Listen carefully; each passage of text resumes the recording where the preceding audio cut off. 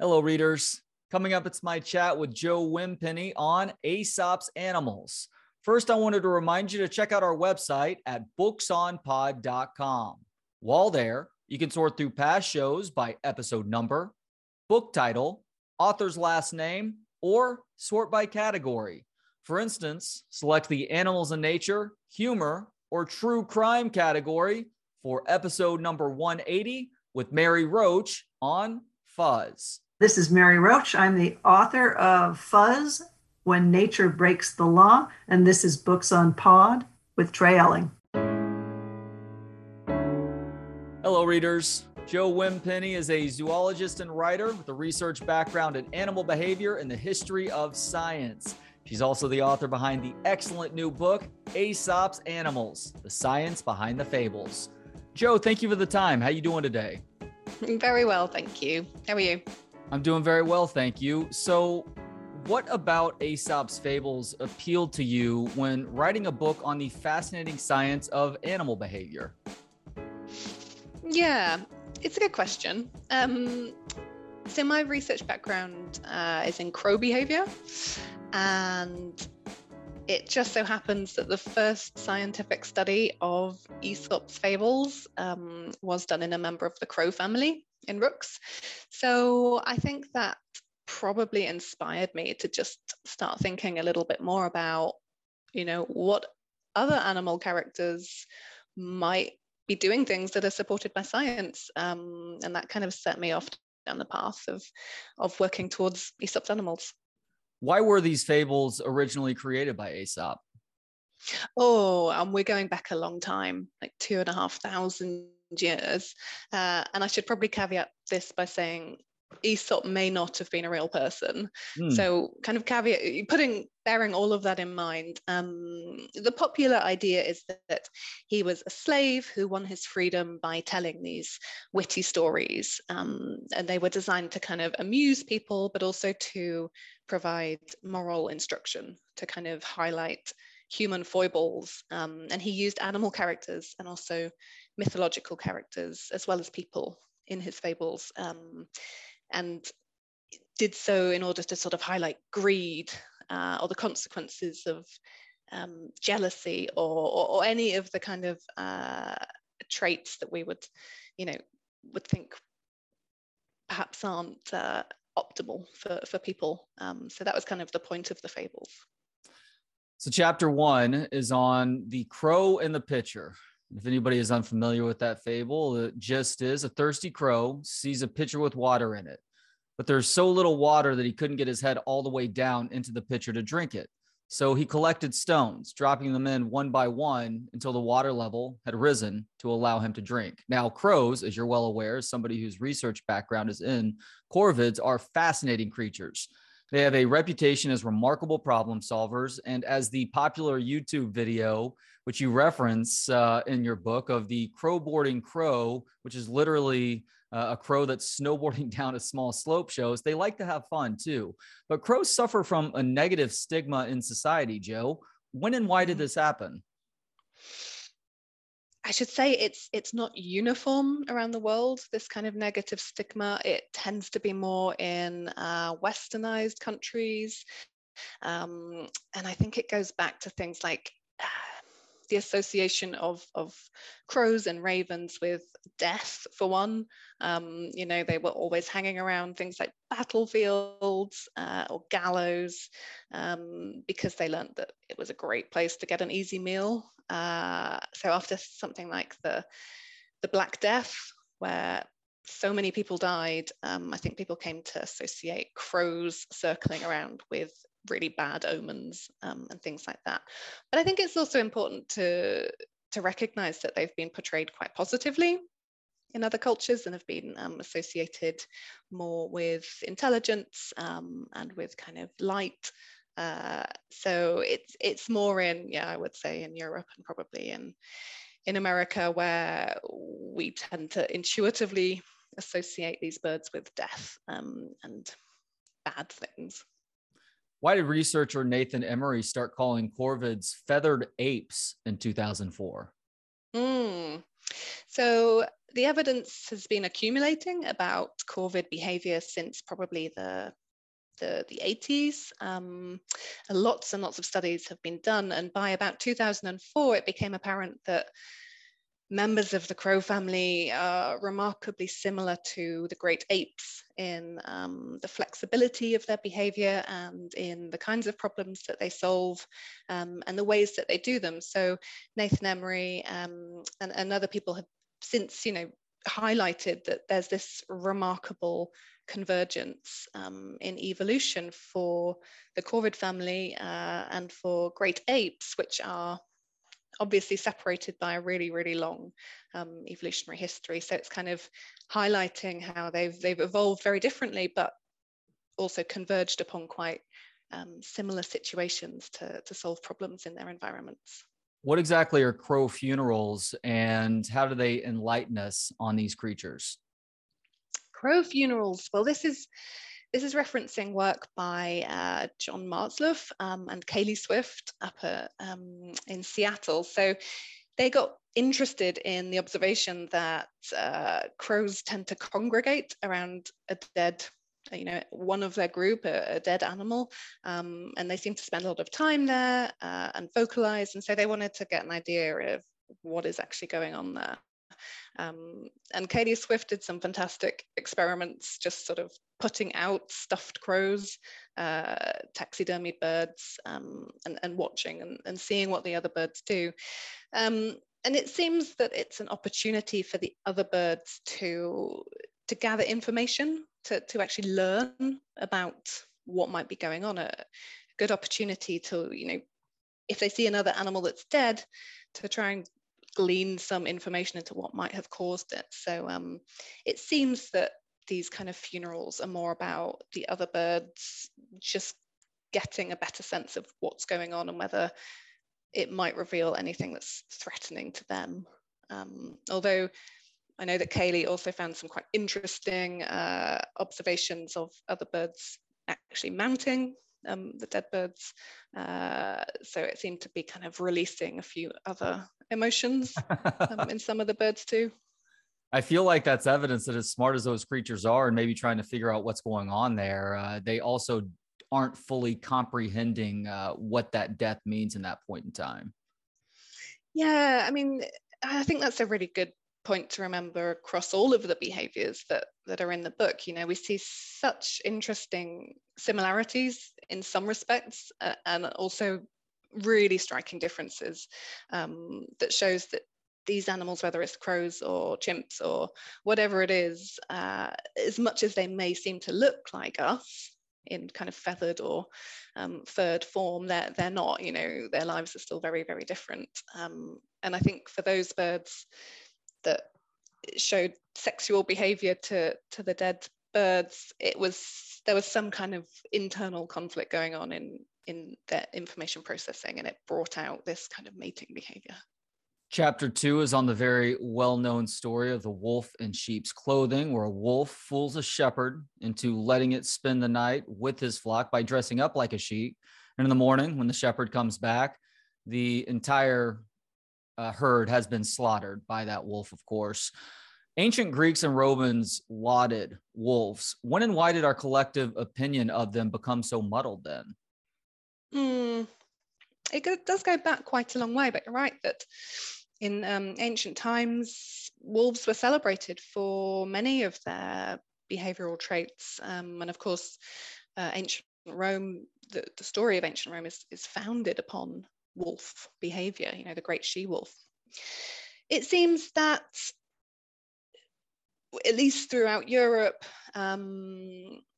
people started to view animals, as really only having a couple of functions, all of them being helpful to humans or useful in some way. So animals might be livestock, or they might be, good for sport, or they might be good for companionship. And wolves and other big predators just didn't really fit in with this viewpoint. And what's worse is that wolves were actively pursuing livestock and damaging people's livelihoods by taking livestock. So back in centuries ago, in the UK, rules started to be passed by the kings, which put bounties on wolves' heads, and they would accept payment in the form of wolf heads. And from then on, basically, wolves just became persecuted to the point where there were none surviving in the British Isles, throughout Europe. Yeah. Popular culture has framed wolves as killers, loners, and amoral or shady characters. While they're certainly carnivorous, are wolves frequently a threat to humans, Jo?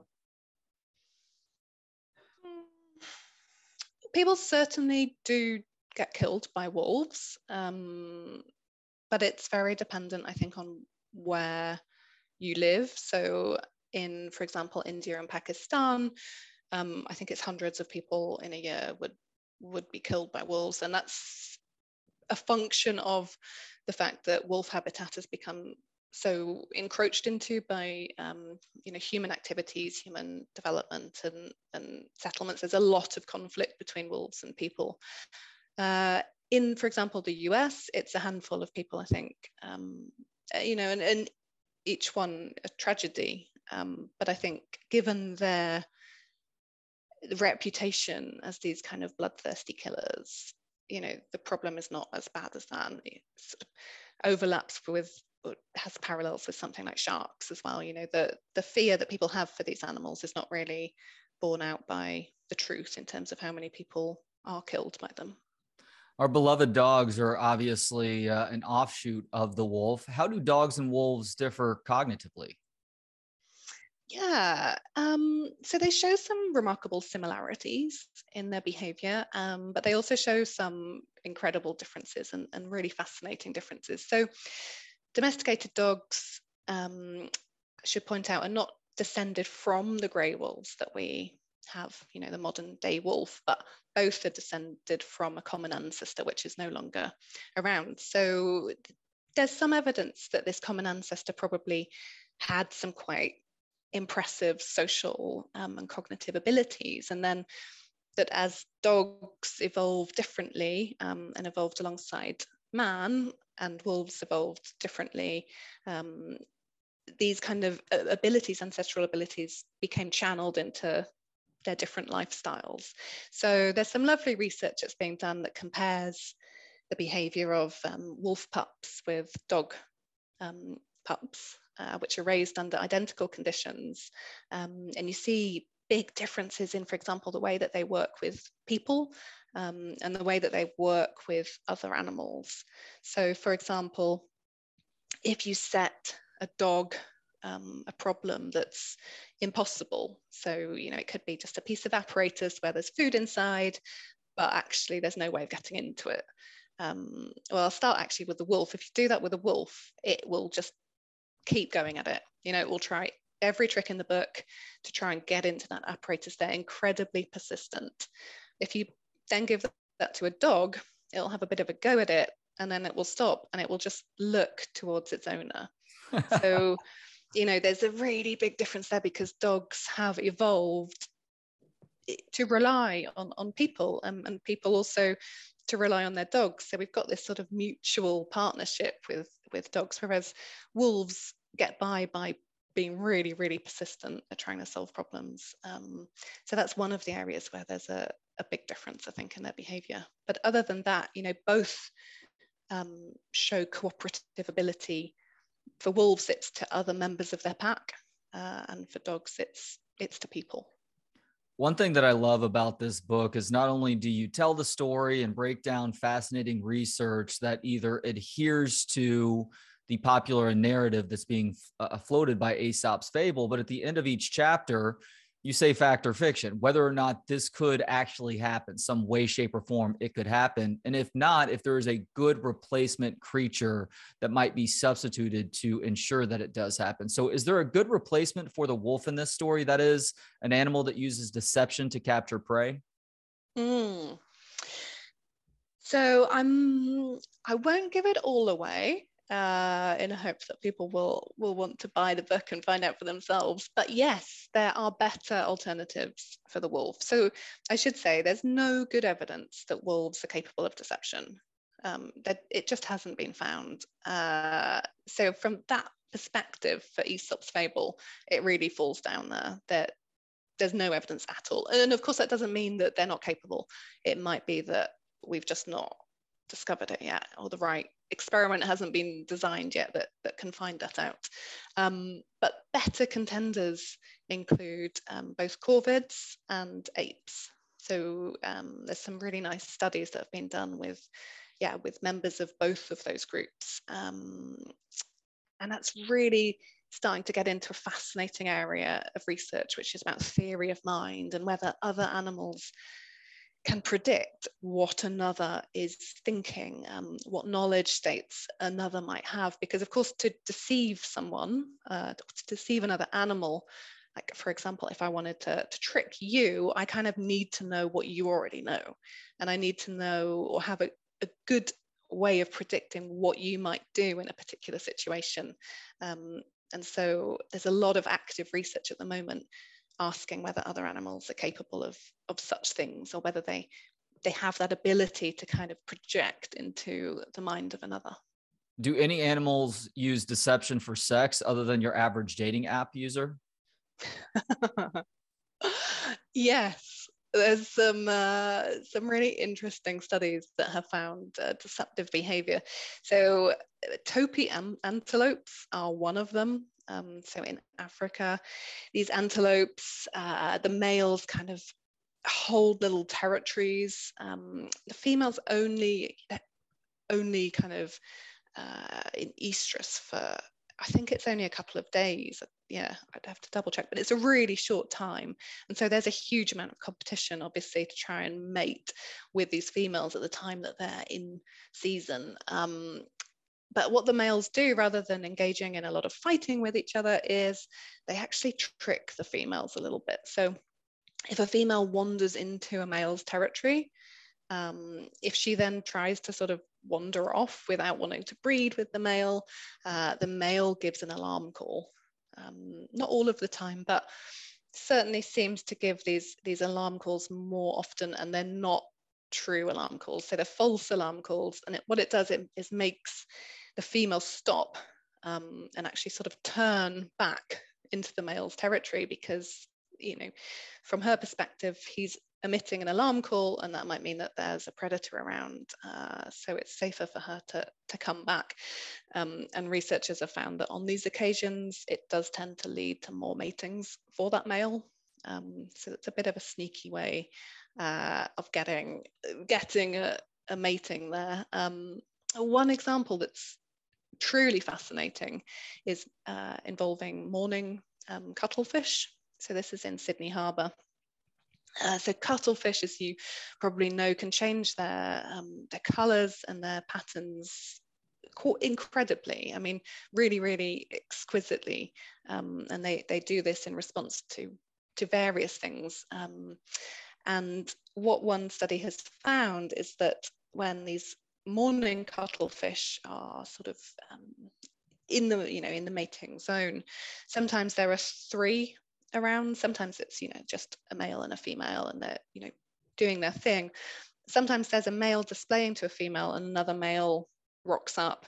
And when this happens, scientists have found that the male that's displaying to the female actually kind of splits his display halfway down the body. So he shows a female coloration towards the intruding male, whereas he retains his male display towards the actual female. And the idea is that by pretending on the side of his body that this intruding male sees, by pretending that he's a female, that male won't actually come and challenge him for the real female. So it's quite a fascinating example there. So fascinating. All right, skipping ahead to chapter 4 now, the ass carrying the image. I wasn't familiar with this fable, so I'm going to read it off for people. A man put a religious image on the back of his ass to take it to one of the temples in town. As they went along the road, all the people they met uncovered and bowed their heads out of reverence for the image. But the ass thought that they were doing it out of respect for himself and began to give himself airs accordingly. At last, he became so conceited that he imagined He could do as he liked. And by way of protest against the load he was carrying, he came to a full stop and flatly declined to proceed any further. His driver, finding him so obstinate, hit him hard and long with the stick, saying the while, "Oh, you dunder-headed idiot. Do you suppose it's come to this, that men pay worship to an ass?" Donkeys don't get much respect in fables or society, but they used to be beloved, and they are also incredible creatures. So what changed? Yeah. So donkeys are widely portrayed. And yes, I could have chosen pretty much any Aesop's fable for this chapter. And I chose that one because of that final line. You know, it hasn't come to pass that men would worship a donkey, because I just think that's so revealing of the way that we think about these animals. But yes, if we go back to the early days after donkeys were domesticated, they were thought of really highly. So I mentioned in the chapter there was this wonderful discovery at one of the tombs of the founder Egyptian kings, and it's going back millennia now. And most of the Egyptian kings are buried alongside high-ranking courtiers, or they're buried alongside more traditional symbols of power, like lions or big boats, or something like that. But this particular king, in the tombs nearby him, there were donkeys, which I just think is quite incredible, and clearly well looked after donkeys, who'd been carefully laid into this tomb, all facing the same way, and all sort of prepared really nicely, which definitely suggests that donkeys were valued, and there was a reason that this king had donkeys, accompanying him into the afterlife. So, and there's a good reason for that, because donkeys really, revolutionized human history. It's as kind of as clear as that, in the way that they, carried heavy loads, for being beasts of burden, for helping people to disperse, to pack up their things rather than being confined to one area. They, with the help of donkeys, were able to travel and trade, and pretty much everything. Our evolutionary kind of progress over that period and our development is thanks to donkeys. So it's part of the reason why I wanted to write this chapter, because I just felt like we need to go deeper into what donkeys actually do, and try and overcome this idea that they're just these little inferior horses, little horses with big ears, the kind of poor cousin to the horse. And I think it was really when horses became domesticated and made it to, Northern Africa, or the Fertile Crescent, where donkeys were being used so much. The horses came in, and suddenly people had this bigger, more powerful, faster animal, which was more productive, was a more powerful status symbol, was better to use in war. And I think that probably started the demise in perceptions for the donkey. We, do need to remember that even today, hundreds of millions of people rely on the work that donkeys do. So they are incredibly valuable animals.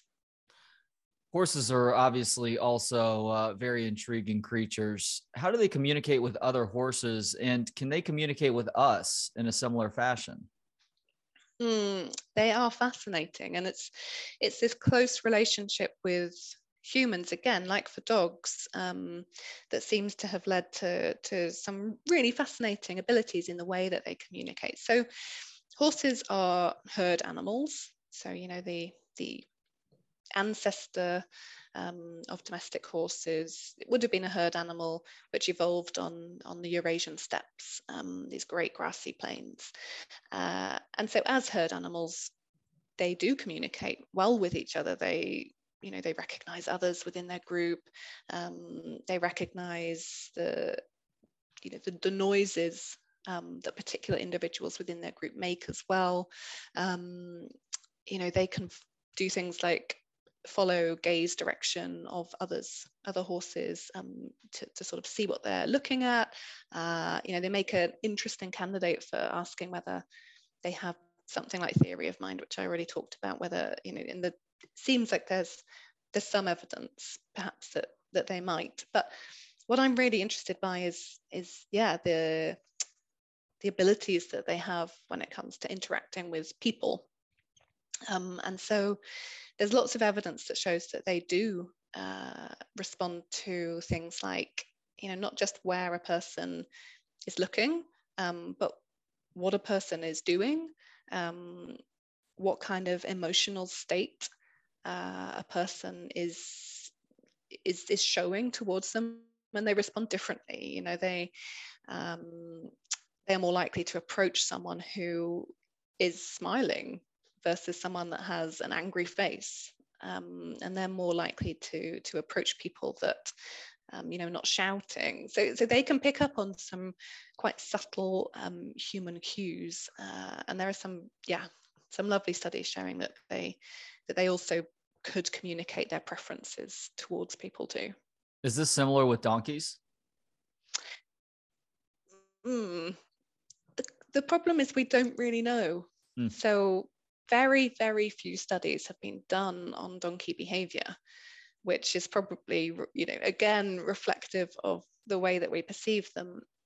But they do have very different evolutionary histories. So, as I said, horses are herd animals. There's a reason why they might have evolved these social cognitive abilities to be able to communicate with others in their group, or to know where they fit within a hierarchy. Donkeys aren't herd animals, so the way that they evolved, because they evolved in Africa, a very, very different environment to Eurasia and big grassy plains, they evolved to be more territorial and to be only in smaller groups or solitary. So while both have very strong kind of human influences during their evolutionary history, both horses and donkeys have been domesticated to live alongside people. Horses maybe already had a predisposition for these kind of social behaviors.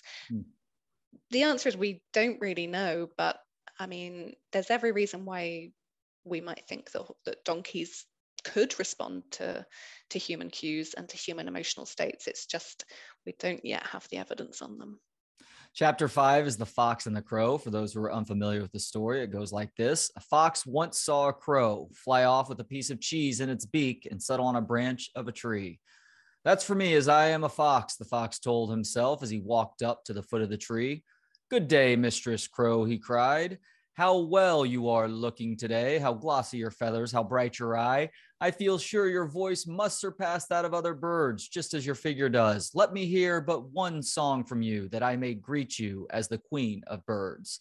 The crow lifted up her head and began to caw her best, but the moment she opened her mouth, the piece of cheese fell to the ground, only to be snapped up by Mr. Fox, who told the crow, My good crow, your voice is right enough, but your wit is wanting.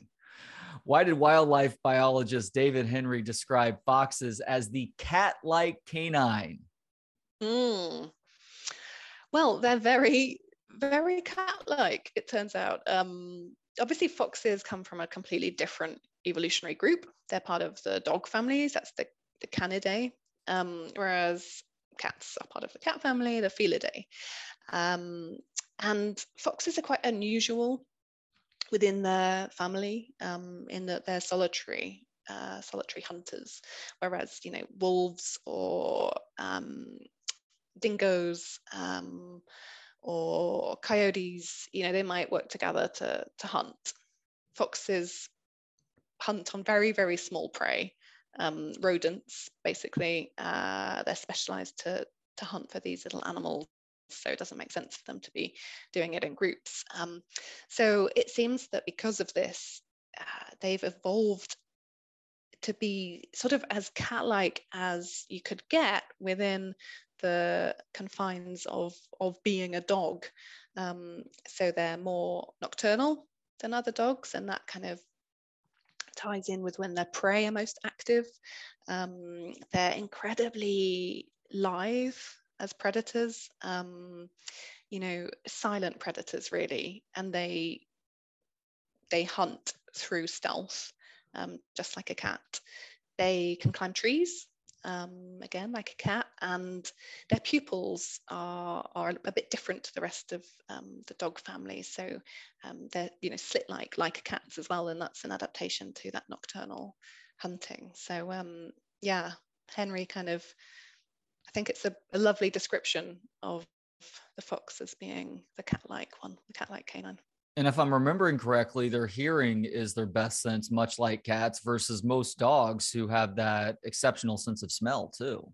They do seem to use hearing as their primary kind of hunting sense. And there have been some surprising results, as mammals, and like dogs, we would think that foxes should be able to sniff out everything that is around them, but some really nice experiments that were done by David MacDonald on one of his hand-reared foxes showed that he could move a buried mouse just a meter away from where his fox had originally buried it, and she wouldn't be able to find it. So it seems that their smell is really not their primary prey detection sense.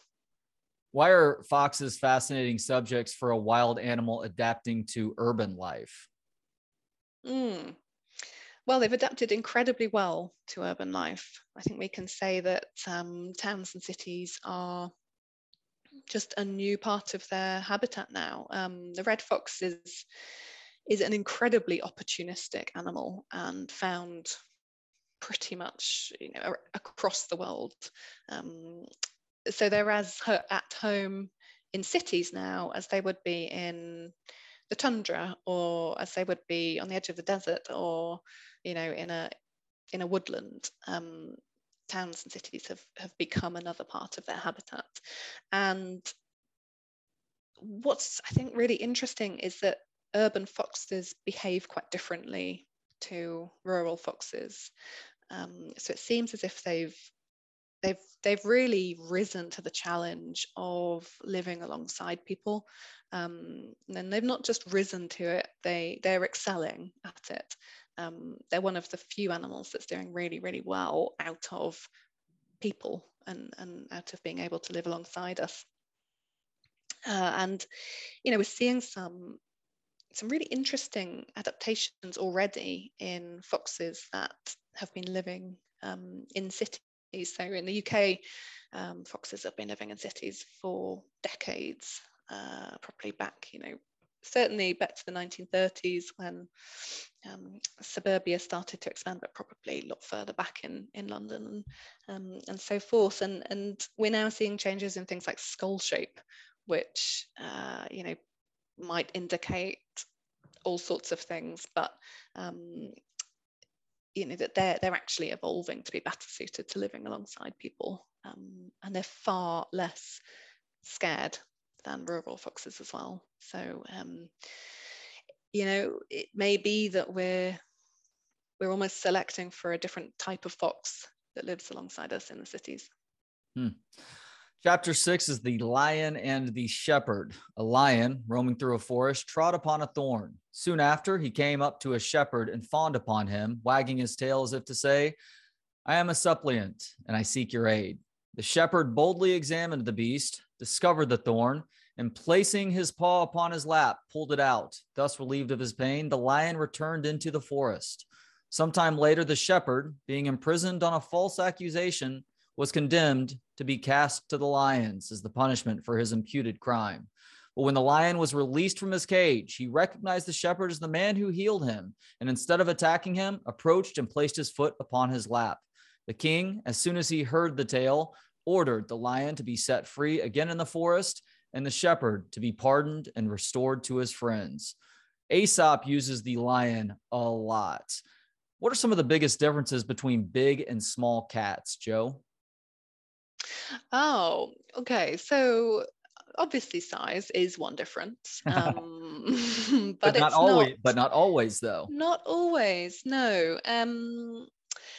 So it seems to come down to vocal anatomy in that big cats can roar and those that are not part of the big cats cannot. And small cats are capable of purring, but I think it's mainly the roaring is the big difference between the big and the small cats. Not, yeah, I think there needs to be different names for the groups really. Yeah, that blew my mind. I mean, it turned my reality upside down that not all big cats are big cats and not all small cats are small cats. Now, lions live in groups. Is this normal for felids? No, no, it's not. It's very unusual actually across the felid group. Most of them are solitary. Well, all of them are solitary, but lions, not just different, but spectacularly different in kind of how important that group living is to them. So they live in prides that can range between, I don't know, a couple of individuals up to 15 to 20 or more, depending on the habitat that they live in. And that's really, it's central. The pride is really the central part of lion life. Is the lion's mane an evolutionary defense against attacks from rival lions, or is something different at play with that hair? So this idea goes back to Darwin's time, really, and he hypothesized that yes, the mane had probably evolved to protect this, very vulnerable area of the throat from attack by other males. But Darwin had obviously never actually done research on lions. This was just his kind of idea, and yet the idea stood up until I think the 60s or 70s when George Schaller was working on lions in the Serengeti, and he proposed that actually it might not be a protection thing, it might be a signal, and specifically a sexually selected signal. So that's something that is conveying information to either other males or to females about his quality. And so this was tested. It was a lovely experiment which involved full life-size stuffed toys, really, lion stuffed toys, which was sourced, I think, from a Dutch toy company and shipped over, and they were identical but for their manes. So one toy had a very short blonde mane, one had a long blonde mane, one had a short dark mane, and one had a long dark mane.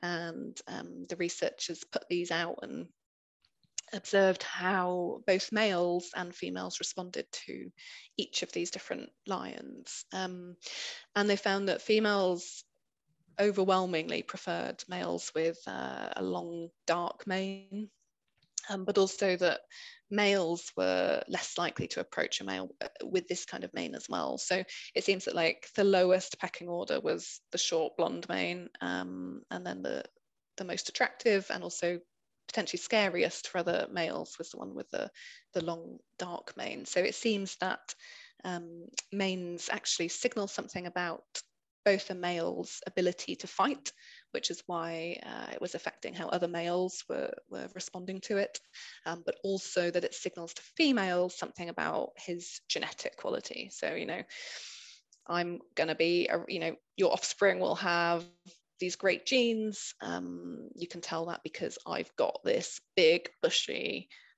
costly is the key thing. It's a costly mane because it makes the lions overheat as well. So only males that are genetically high quality are able to sport these big, fluffy, dark manes. And that's the idea behind that as a sexually selected signal. Well, I guess that explains part of the sex appeal, the 1980s rock and roll lead singer then, huh? Yeah, I don't know how it works with overheating in rock and roll singers. I'm not sure if it's the same. Now, research has found that lions aren't great at reciprocity, but vampire bats and rats are. How so? Mm. Yeah, so in lions, even though they're exceptionally cooperative, for females, this comes down to relatedness. They live in groups of related females, their daughters or sisters. And males, oftentimes it'll be brothers that are in the little coalition groups, but they might be unrelated, and yet it's not reciprocity. They work together because it's mutually beneficial for them to both do so. Vampire bats, they really provide one of the earliest examples of reciprocity, and it's quite incredible that it was found in these little bats that go out, and overnight they need to eat. They have to eat blood. That's why they're vampire bats. They go out and they suck blood from cattle or other livestock, and not very much. They're quite small, so it's not as scary as perhaps it sounds like. But because they're quite small, they have to basically feed quite frequently. And if a vampire bat fails to find food for 3 nights in a row, it's pretty much game over for the bat. So what the scientist who was studying them at the time found is that for bats that had failed to feed, if they were begging to another, that other bat who had fed would actually regurgitate congealed blood for the hungry bat. And for many of the cases, it was a mother and her offspring, but not all of them. So some of them were unrelated bats, and that's where reciprocity comes in. So because it's costly to be helping another that isn't related to you. You can see in the animal world why it might happen for animals that are related, because your genes are still going to be helped by you helping that individual. But for unrelated animals, that's kind of where the big question has come in around reciprocity. So that was found in bats, and yes, more kind of recent work has found similar things in rats as well, in that they form kind of, I will say, friendships in inverted commas, because it's not the same as a human friendship, or they've formed just relationships with other animals, other members of their group, and if that other animal is in need, then one of the rats will go out of its way to help it, and it will be reciprocated over time as well. So yeah, we don't see this in lions, but perhaps less likely contenders in the bats and the rats, and potentially in a much broader range of animal species too.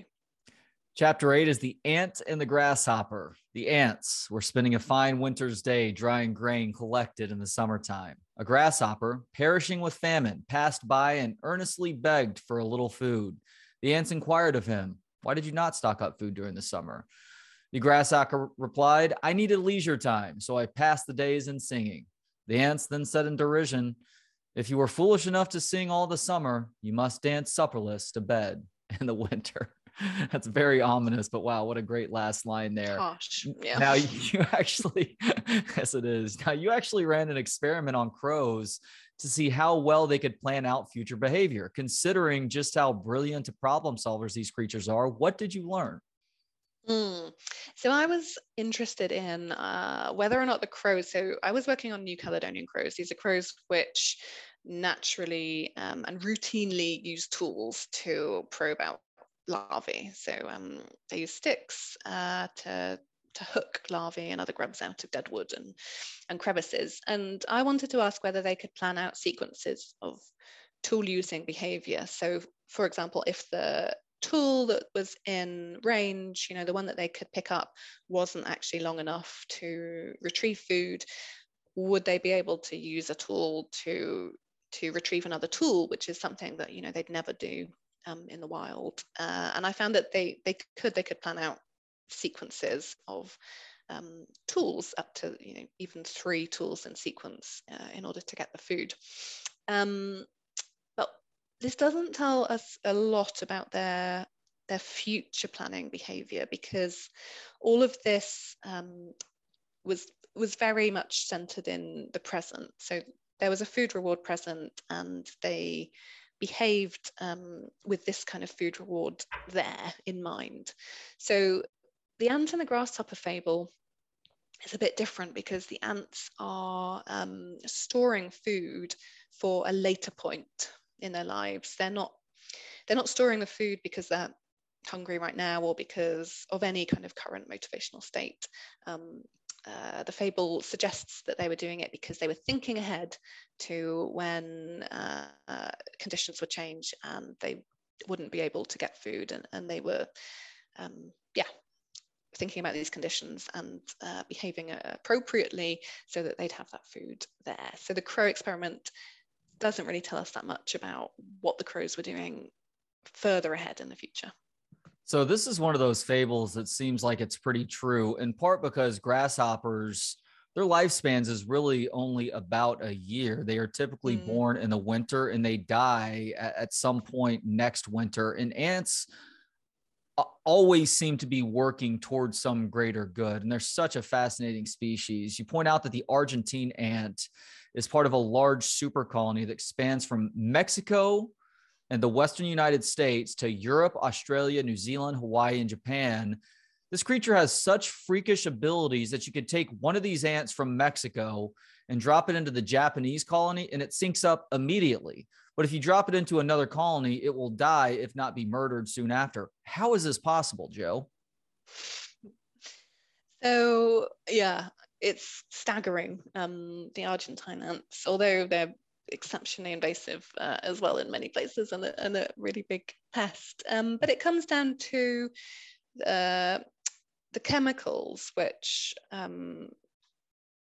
on the kind of cuticle of the ant, so hydrocarbons and the particular chemical signature associated with each colony.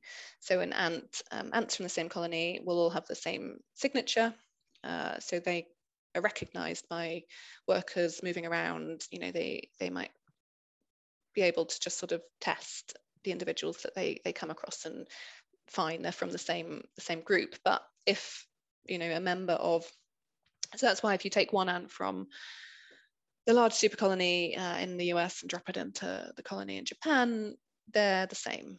So they're not going to be marked out as being an intruder. But you could take an ant from this super colony and put it into the space of another colony, and because its chemical signature is different, the other ants would destroy it, basically. Wow. What is the Madagascar Dracula ant and why is it so fascinating?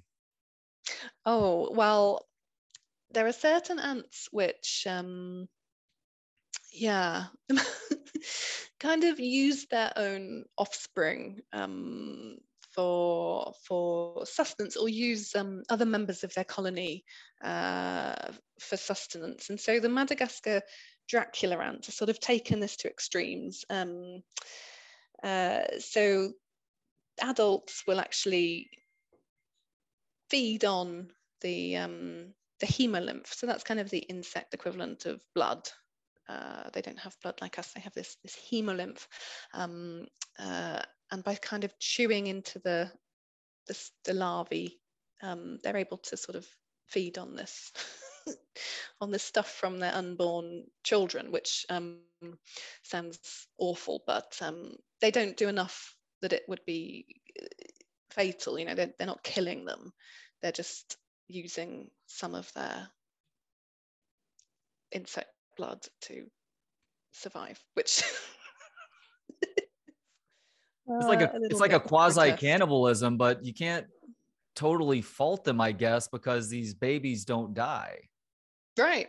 Yeah. So if it's an extreme and very bizarre adaptation, but it seems to be working for them. Ant highways are fascinating to watch, Jo, so I can imagine that they're a lot of fun to study too. Can us humans take any traffic tips from research on ant highways? We could, and we probably should, given the state of traffic on the roads at the moment, but we won't, of course.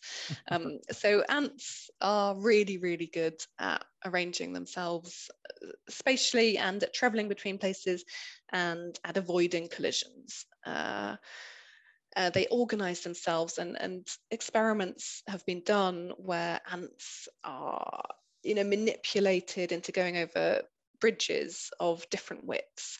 And so obviously the narrower the bridge, the more chance there is of there being a collision. And what they found is that at a particular density, the ants just start to move a bit more slowly. So this reduces the number of collisions that they have, or the time it might take to actually reorganize after a collision. They just kind of reduce their speed, which seems very obvious, and it means that they are able to move between their colony or the kind of the feeding sites really efficiently. And that's a hallmark of ant colonies.